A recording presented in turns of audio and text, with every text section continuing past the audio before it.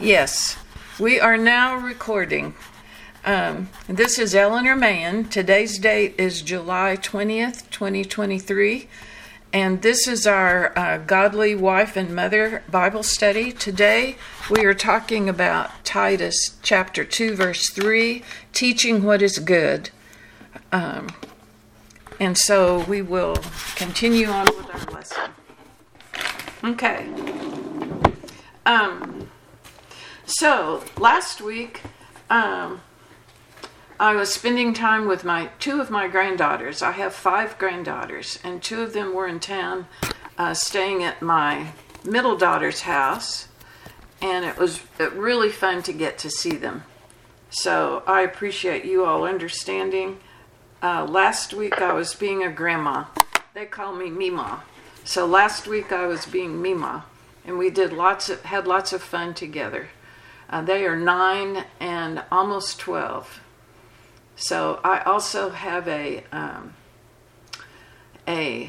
granddaughter who is 14, and then I have one who is 15, and another one who is almost 12.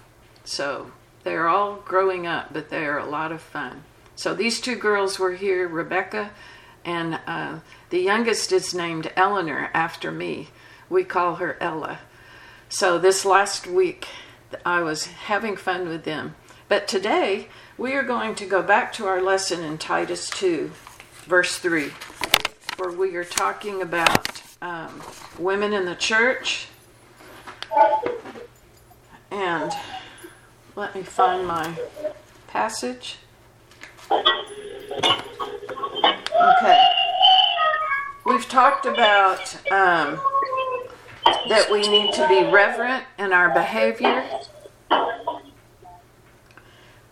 We need to be reverent in our behavior, not malicious gossips. Somebody has a bunch of background noise. I wish we could do it without the background noise, with the background noise, but I'm afraid that's a little hard. So I appreciate you guys being sensitive. I didn't unmute myself, sorry. That's okay. You are welcome to mute if you need to, or unmute, okay? You guys just can figure out what's best for you in that. Okay, so we've talked about all sorts of different areas. We're still on the passage that's talking about older women, but these are qualities that God wants to develop in all women's lives. And then as you reach a point in your life where you can be able to help other women, these are qualities that God will have developed in you that you can impart to them. So the last thing we're talking about today is teaching what is good. The last time we got together, there are really 2 aspects to the whole idea of teaching what is good. The first one that we talked about last week was teaching right from wrong. In the Amplified version of Titus 2 and 3, it talks about teaching what is right and good. So it's important that we know ourselves and then teach our own children right from wrong. And we talked about this last week. We talked about the importance of realizing that sin is defined by the Bible, not by society. And so it's important for us to recognize what sin is, to be able to deal with it in our own lives, and then to be able to help our children to deal with sin. That there is a right and there is a wrong. And we want to live our lives in a right way. We talked about training our children, that teaching what is right is an active thing, not passive. We talked about nurturing a conscience, both in ourselves and in our children, not hardening hearts, so that our children develop sensitivity towards sin and a desire to have a right relationship with God, and are willing to deal with sin in order to have that right relationship. That's really what we emphasized last week. So this week, we're going to talk about teaching what is good, as in sound doctrine, teaching things that are true and that are always true, and that we can, on which we can base our lives. So, the notes that I sent out last week, if you will turn to Roman numeral 2, that is what we are continuing on with today. We sent the same notes again this week, and I don't have them up on the screen, I'm sorry, but they are available for you in your email. Okay, so the first issue in teaching sound doctrine is that we want to be teaching accurate Bible-based truth. And let's look at some scripture that talks about that. I will ask some of you, and you can just tell me if you are able to read. You can unmute yourself. If you are not able to, that's no problem. You can just tell me. Okay? I know that Lana can't because her phone is dying.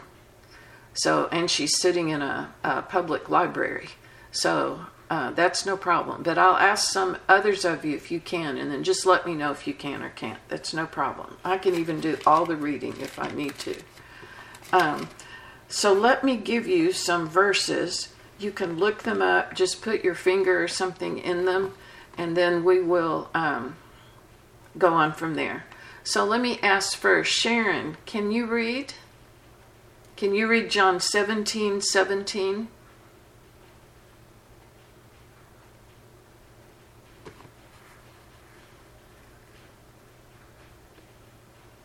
Okay. How about Jodine? Can you read for us today? Yeah, okay. Well, we'll look at John 17:17 in just a minute. Let me get the other verses out. Okay? No, let's not do it that way. Let's just go verse by verse. So can you read John 17:17 for us, please? Okay.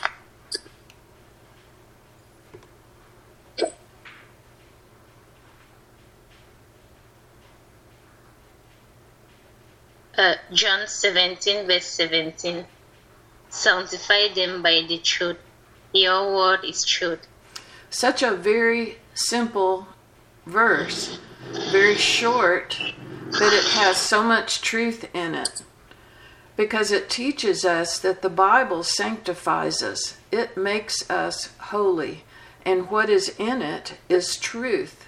It is pure truth from God. So the more that we are able to base what we talk about, what we read, what we do, and especially what we teach on the Word of God, the more it is going to be focused on truth. And one thing I noticed about this verse as I was looking at it today is, in context, this is a part of Jesus' last prayer for his disciples after they had finished their Last Supper, after he had washed their feet, right before they went into the Garden of Gethsemane and he was arrested. This was his prayer for the men he had been ministering to and with for the last 3 years. Right before his arrest, this was some of his last words to them, or for them, because it's in the form of a prayer to God. So this is important information that he wanted to communicate on behalf of them, but also he wanted them to hear how important this is. So the Word of God sanctifies us, and it is God's truth. And God's prayer, Jesus' prayer was that God would sanctify his disciples in the truth of his Word. So what we teach, what we believe, needs to be based on the truth of the Bible, not tradition, even good traditions in the church. There is nothing wrong in tradition itself as long as we don't elevate it to the same level as the Word of God. Stories that talk about biblical truths or that illustrate biblical truths are good for clarification, but they do not hold the same weight as the Bible itself. So if you are reading a devotional book as part of your daily time with God, that is not wrong, but you need to make sure that you are not spending more time reading the story in the devotional book than you are spending in the Word of God itself. Because in terms of truth, our lives, our convictions are going to be based, we want them to be based on the Bible and not side stories that have to do with the Bible. Okay? So let's look at another verse. Psalm 19, verse 7. Let's see. Timmy, can you read that for us? Psalm 19, verse 7. We're going to look at 7 and 8 of Psalm 19. Psalms 19, verse what? 7. Okay.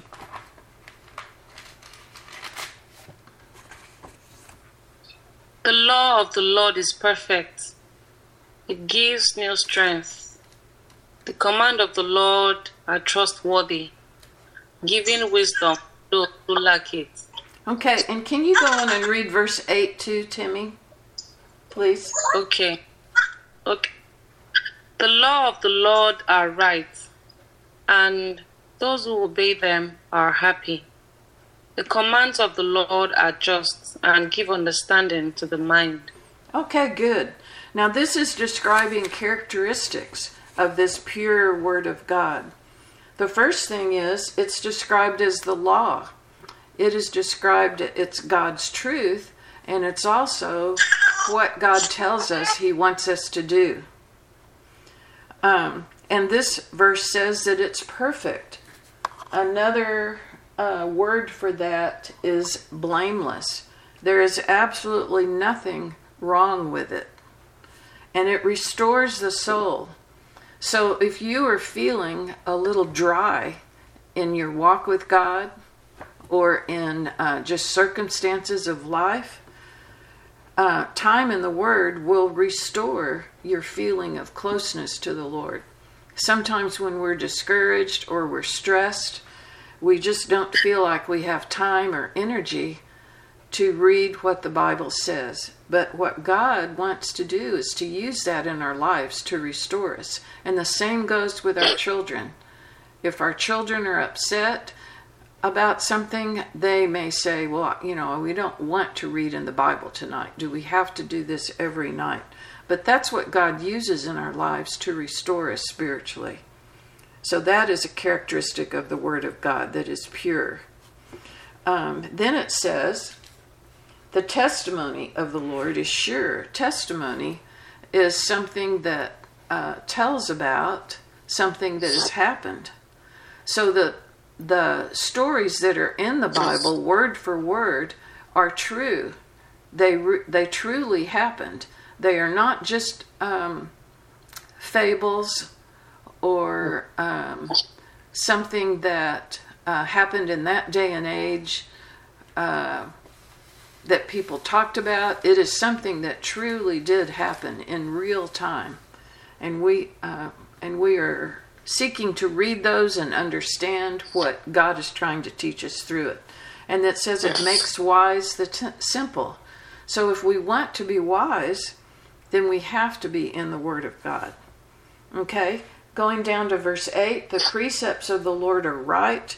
Precepts is another word for truth. So the true things that are in the Word of God are right. They are correct. They are accurate. They are true. And they rejoice the heart.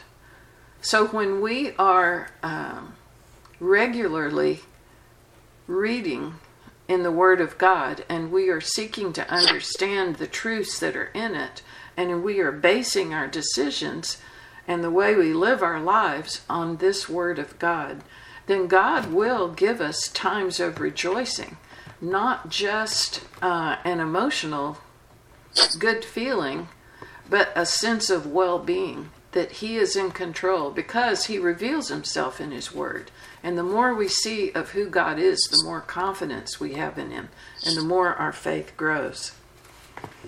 The commandment of the Lord is pure, enlightening the eyes. So commandment is something God tells us to do.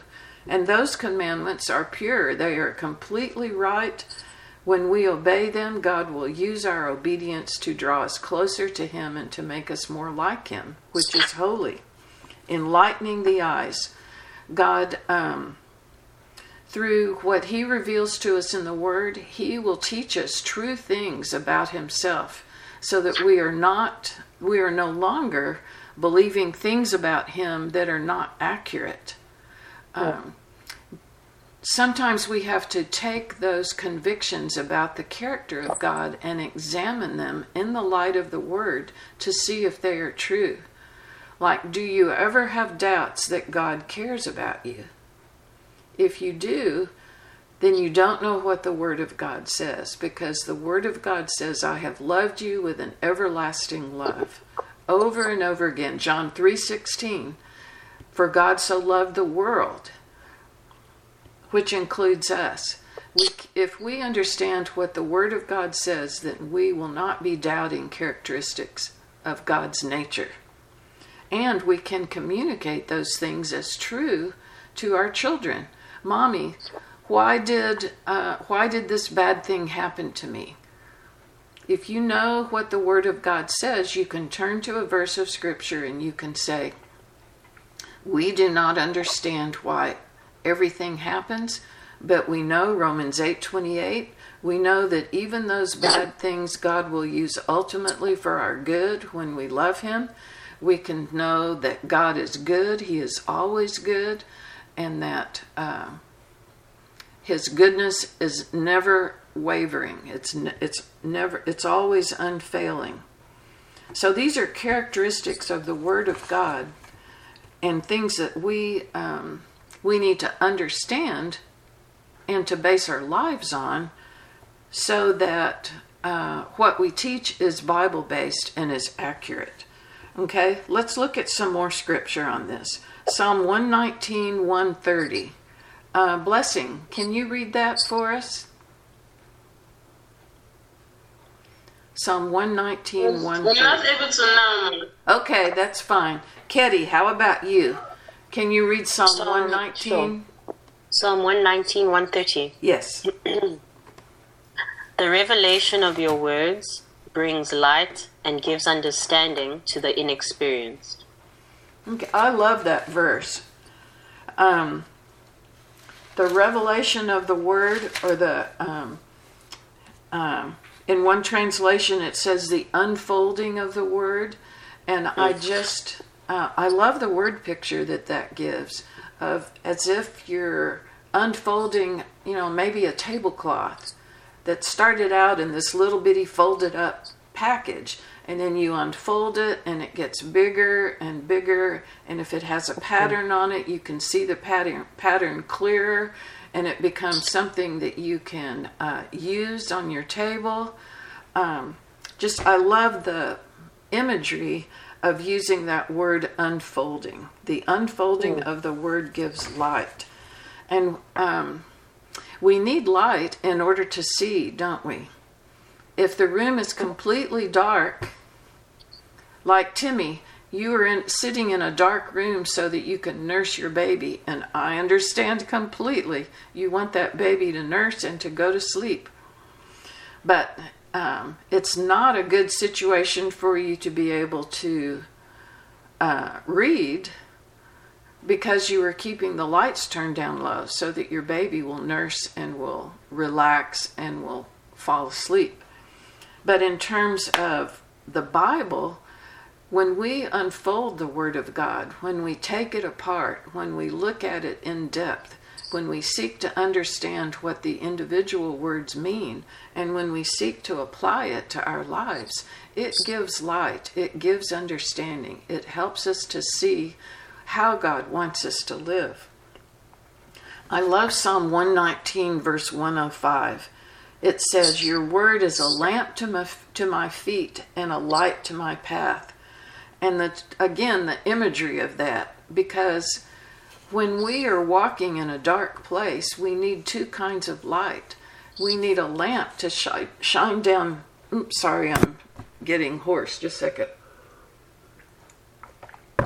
We need a lamp to shine down on our feet so we see the next step to take, so that we don't step on something, so that we don't trip. We need to see step by step. But we also need a light to our path so that we can see on ahead and know the direction we are heading in.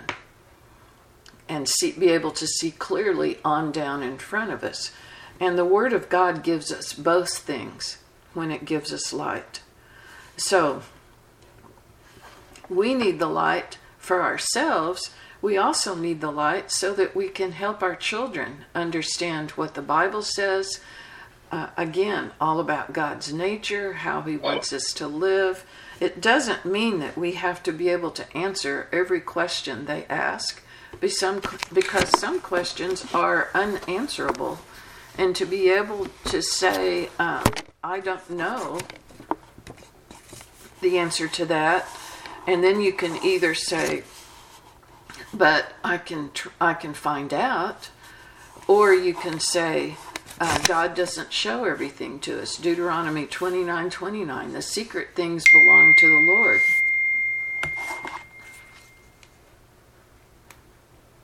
Let me turn my phone off.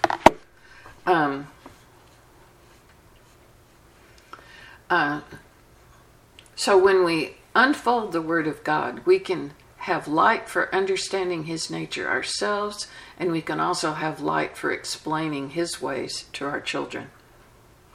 Psalm 119, verse 133. Let's see. Salome, can you read for us, or do you need to stay muted? Psalm 119. Verse 133. Yes, I can. Okay.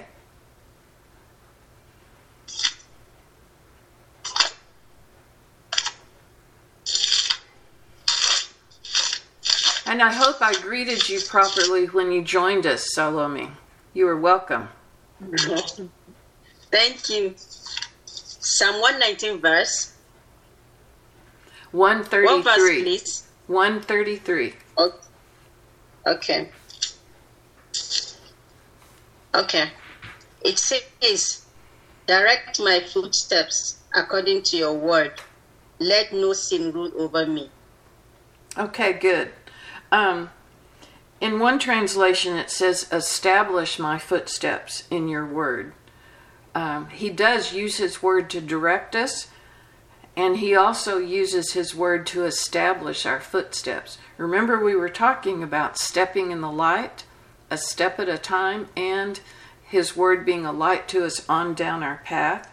When we are able to establish our footsteps in the Word of God, then that makes a big difference in sin not being able to sneak in and establish dominion over us, because we are understanding the truths that are in the Word. We can compare whatever our situation is or whatever the difficulty we're facing, and we can evaluate, now, is this what God says to do?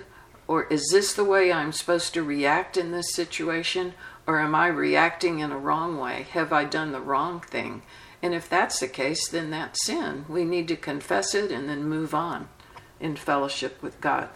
So establish my footsteps in your word, and do not let any iniquity have dominion over me. And we'll talk some more about that in just a minute. Psalm 119, verse 165. Sharon, are you able to read for us? Not a problem. I know you are managing a lot of things at your end. So if you are not able to, that's not a problem. But if you can, okay. Psalm, okay. Psalm 119, 165. 165. Okay, Ma. Hold on, please.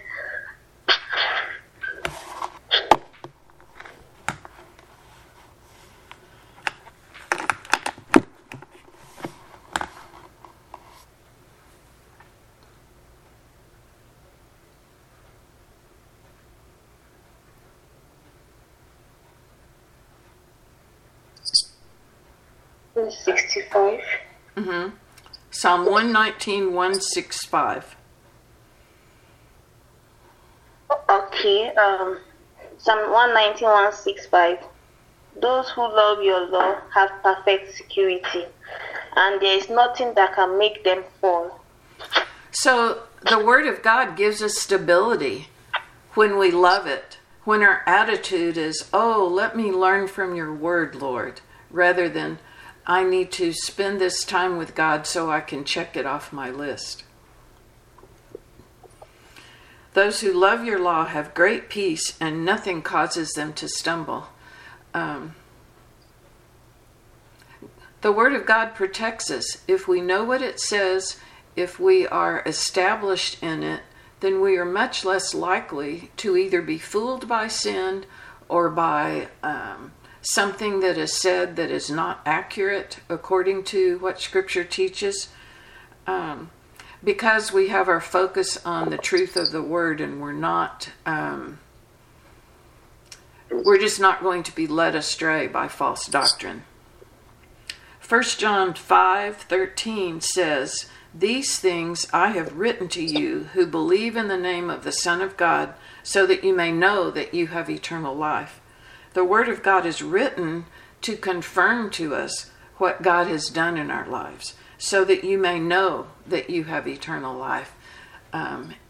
If anyone struggles with eternal security, God has given a solution to that. Check and see what Scripture says. The verses right before that, 1 John 5:11 and 12.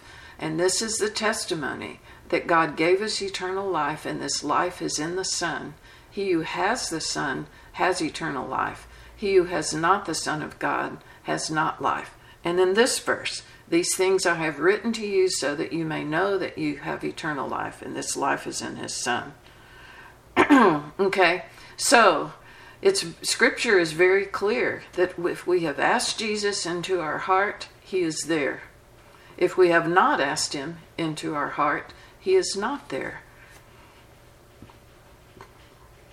So God has given us the Word of God so that we can develop convictions, so that we can know the truth. It's not, the Bible is not something that is kept in secret from us. We don't need anyone with special training to explain it to us.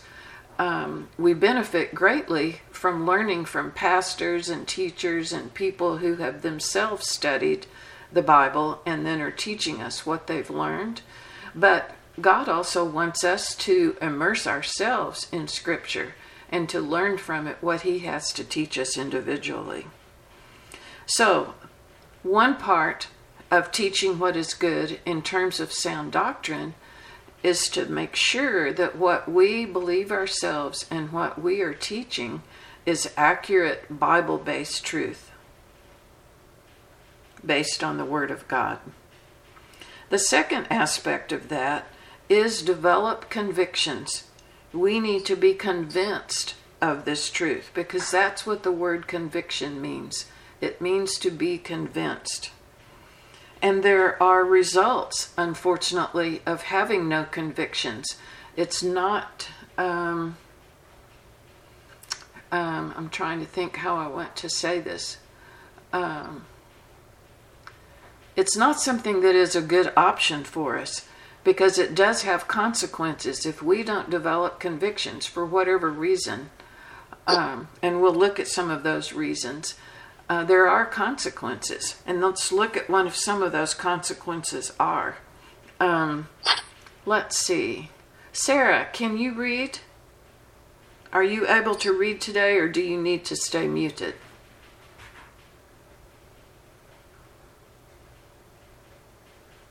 I can read. Great. Can you read Ephesians 4:14, please?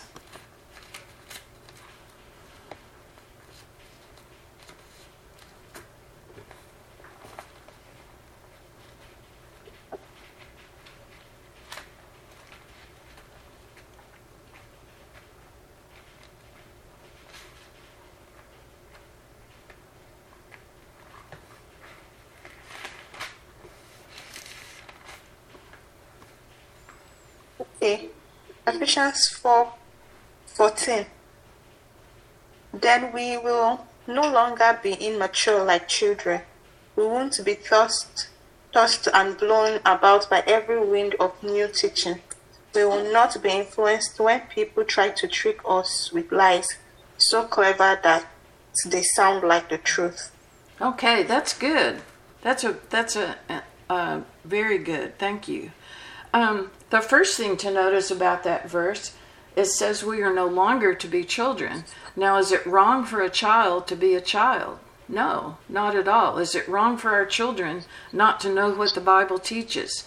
No, because they're children. But it is wrong if a child continues to be a child in their understanding of Scripture as they grow into adulthood, because God desires us to be mature. If you look at the verse right before this, it says, until we all attain to the unity of the faith and of the knowledge of the Son of God, to a mature man, to the measure of the stature which belongs to the fullness of Christ. So God wants us to mature in our faith, to not stay the same today that we will be tomorrow in terms of our faith. And He desires for us to not remain as children, because a characteristic of children is that they believe whatever they hear. If they hear something that sounds good to them, then the tendency is to believe that. They will be tossed here and there by waves and carried about by every wind of doctrine. So every little thing that comes through, they are like, oh yes, I believe that. And influenced by things that are shared that are just not true. For instance, several years ago, there was a photo that was circulating on the internet that someone had taken from a plane, and they said that it was a view of the top of a mountain range with snow. And they said, well, don't you see this? This is a picture of the likeness of Jesus' face. The way the snow was on the top of the mountain, they said you could see Jesus' face in this picture. Well, someone in my husband's Bible study showed it to him, and he said, no, that's not Jesus' face. That's the face of Judah. And the guy said, oh, no, really? And John said, no, I don't know what Judas looked like, and neither do we know what Jesus looked like. This is snow on the mountain that looks like a human face, but there's nothing that says that it's the face of Jesus.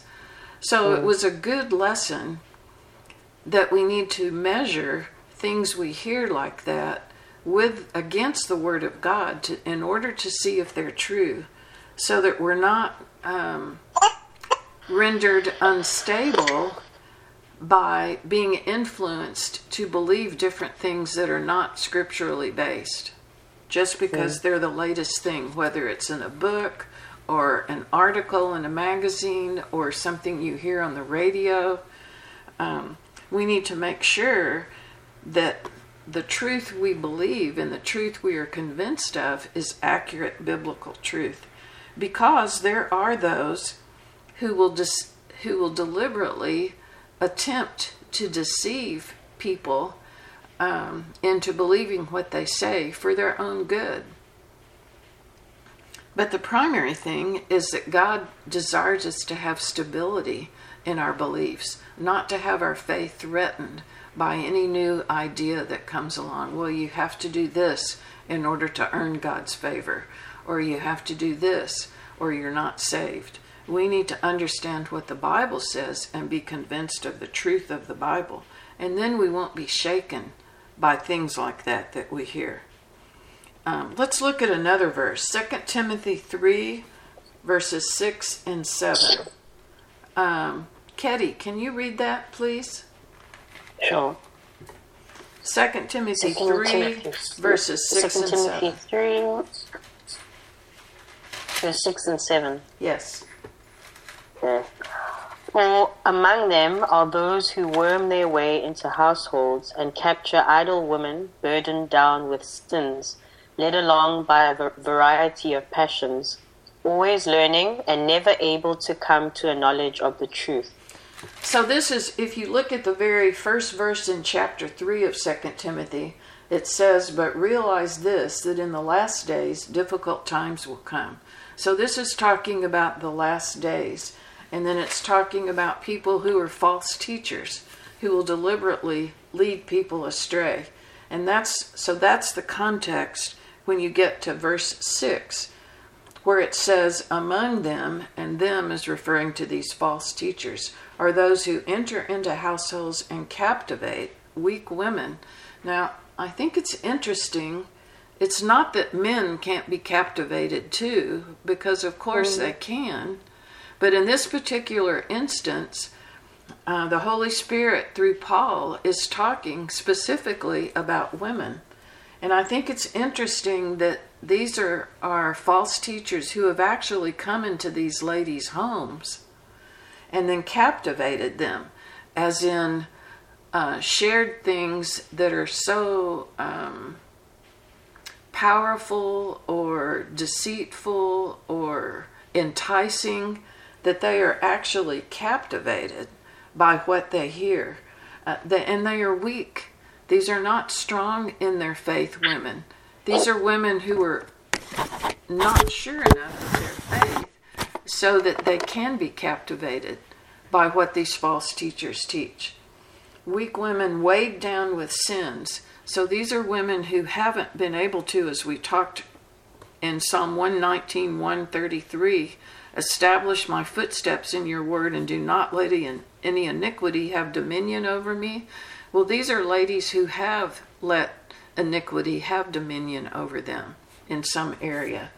And so because they are weighed down with different sins, and it says led on by various impulses, they are very susceptible to what these false teachers are saying.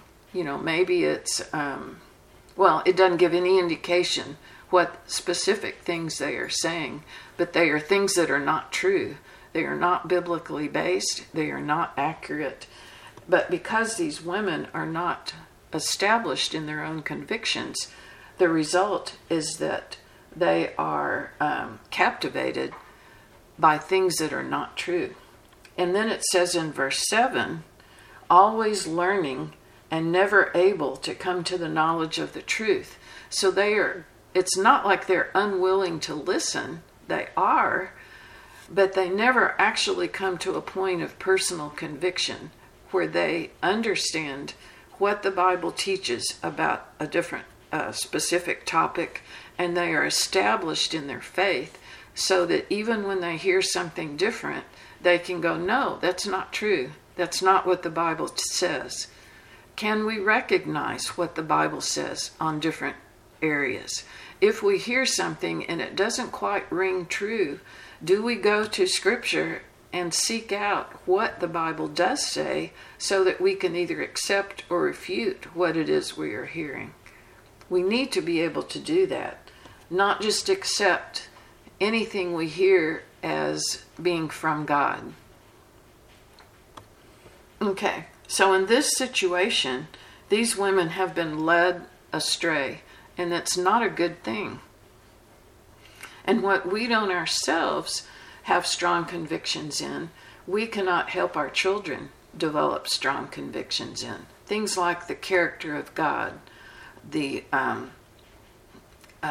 eternal nature of our salvation, Christ's return, the responsibility of the believer. What are our responsibilities as believer in terms of what God wants us to give our lives to?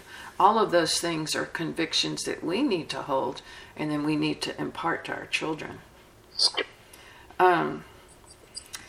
Let me share one more verse. This is out of 1 Timothy chapter 4, verses 3 and 4. And I don't know if this is in your notes or not, but it's in my notes, so I'm going to say it. It says, "For the time will come," again, this is talking about the last days, "when they will not endure sound doctrine." That's the church. "But wanting to have their ears tickled, they will accumulate for themselves teachers in accordance to their own desires, and will turn away their ears from the truth and will turn aside to myths. So they're talking about people who don't want to hear, they don't want to hear things that are unpleasant or that might require them to do something hard. They want their ears to be tickled. They want to, they are listening to things that might be pleasant but are just not true. And they will accumulate for themselves teachers. So they're going to, they're only going to listen to the people who are telling them what they want to hear, and will turn away their ears from the truth and will turn aside to myths. So they are actually reaching a point where they are no longer tuned in to the truth of the Word of God, but are starting to believe in something that is false, because a myth is a story that is not true, and the myths were written to explain things that people wanted an explanation of without really knowing the true story. For instance, if you have studied Roman or Greek mythology, you learn that there are stories for how the sun got in the sky, for how man came into being, for all the different ways that the gods interacted with man. You know, those are all myths. They are not true. They are things that man made up as an explanation for something he couldn't understand on his own. But we don't have to do that, because we have the Bible. We have the Word of God. We have God's truth. We can study that. We can learn it. We can know it. And we can teach that to our children. So those are results of having no convictions. One more. Colossians 2, verse 8. Let's see. Who can I ask to read? Jodine, can you read again for us, please? Yeah, I can hear. Okay, Colossians 2, verse 8.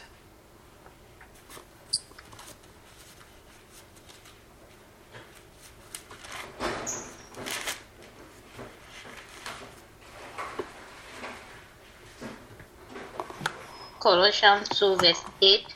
Mm-hmm. See to it that no one takes you captive through hollow and deceptive philosophy, which depends on human tradition and the elemental spiritual forces of this world rather than on Christ. Okay, thank you. So again, there's the whole idea of being taken captive. Someone who is taken captive, who is imprisoned against their will. It's not something they would choose, but someone has come in and has grabbed them and is taking them to another place. And this is an admonition to us that no one takes us captive, either through philosophy, deception, according to the traditions of men, according to principles of the world, rather than according to Christ. One primary example of this would be the whole idea of evolution. Evolution is a scientific theory. It has never been proven, but it is now taught in our schools as fact. But if you believe what the Bible says, then we know that God very clearly explains His work to create the earth. It was not something that happened by accident. It was not something that happened through a giant explosion. He very deliberately and specifically created the world, created the earth and all the different aspects of it, and He created man and woman very specifically. And if you read Psalm 139, it explains very specifically that He knows our unformed substance, that we are intricately woven, and that He is involved in the formation of every person who is born before there was ultrasound, before there was any way of knowing what a baby looked like in the womb. God is at work and giving those babies His full attention and making them exactly as He wants them to be made. I know those of you who are carrying a child right now can relate to that psalm in a very special way because you're experiencing that. So those are results of having no convictions. It's not just, well, it's no big deal, someday I'll study that, or it's not that important. But without convictions, we are like children. We are tossed to and fro, and everything that comes along, we are likely to believe it. We have no stability in our faith. We can become captivated with someone who comes in and tells us something which is not true, so that we are making decisions on the basis of falsehood, always learning and never able to come to the knowledge of truth, always switching sides, always going off in one direction without really having the stability of knowing what the Word of God says it teaches. And we can actually be led astray in terms of our core beliefs because we don't understand and accept what the Word of God is, and we are led astray by tradition or by what the world teaches. And the same thing can happen to our children. If you are grounded in your understanding of what the Bible teaches, you can help your children navigate through any non-Christian beliefs or non-biblical beliefs that they are taught in school. That is very possible. But you can't help them if you don't understand it yourself. So what are the results of having strong convictions? Hebrews 11, verse 6 says, let me find it real quick. Hebrews 11, verse 6, and without faith it is impossible to please him, for he who comes to God must believe that he is, and that he is a rewarder of those who seek him. So faith in God and in his character, that he is a rewarder, and believing that he is who he says he is, enables us to please him. It's even necessary. Those things are necessary. Faith in God and in his character are necessary in order to please him. So if you want to please God, we have to have convictions concerning who he is and what he does. Colossians 2, 6 and 7. Therefore, as you received Christ Jesus the Lord, so live in him, rooted and built up in him, and established in the faith, just as you were taught, abounding in thanksgiving. I think I was quoting it, but I left out being firmly rooted and now built up in him and established in your faith, just as you were taught, overflowing with gratitude.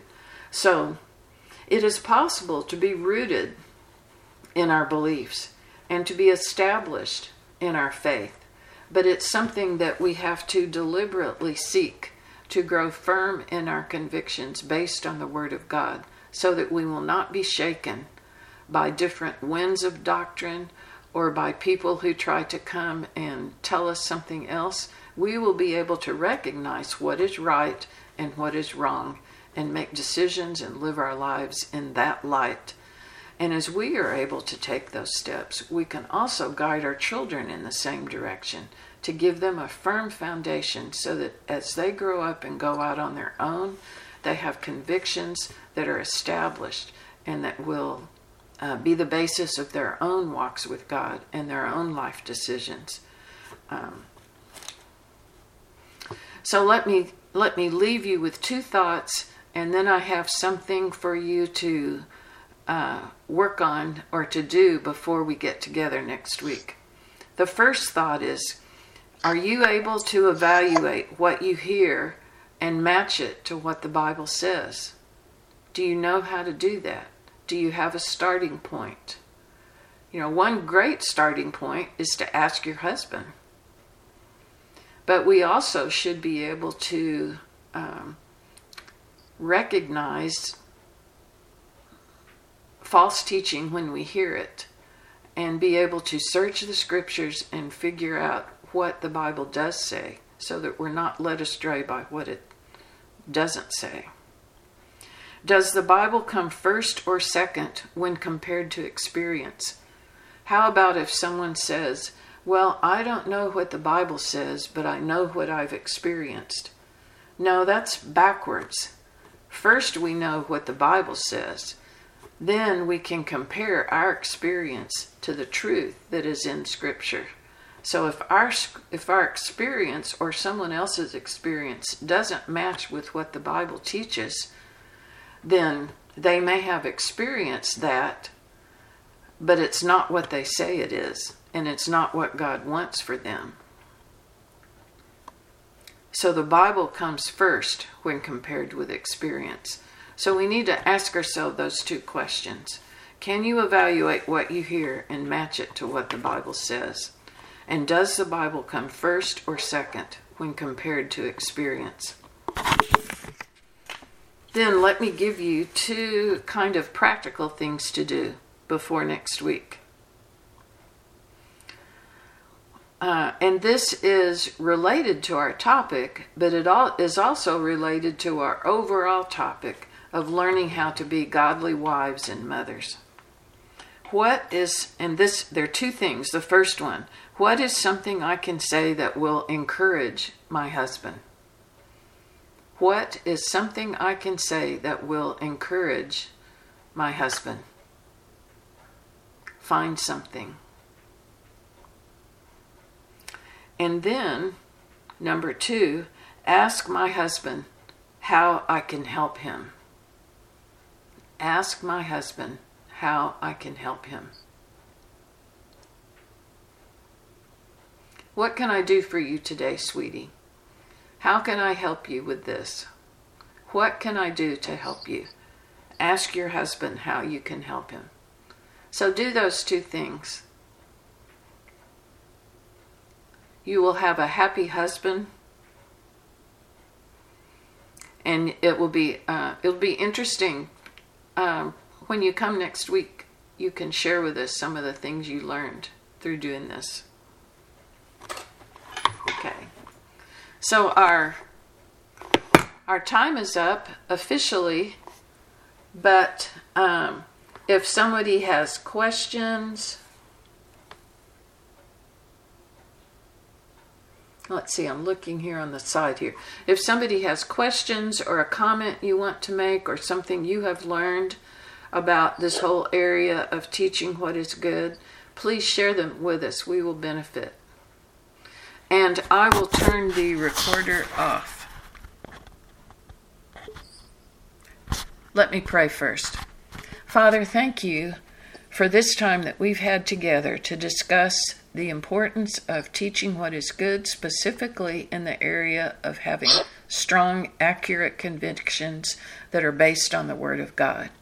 I pray as we head back into our specific situations that you, through your Holy Spirit, will just continue to teach us what you want us to learn about this. Help us to focus on our relationship with you, to desire to know you better, to desire to be a genuine helpmeet to our husbands, and to desire to teach what is good in our home and to our families. Thank you for this time together. In your name I pray. Amen.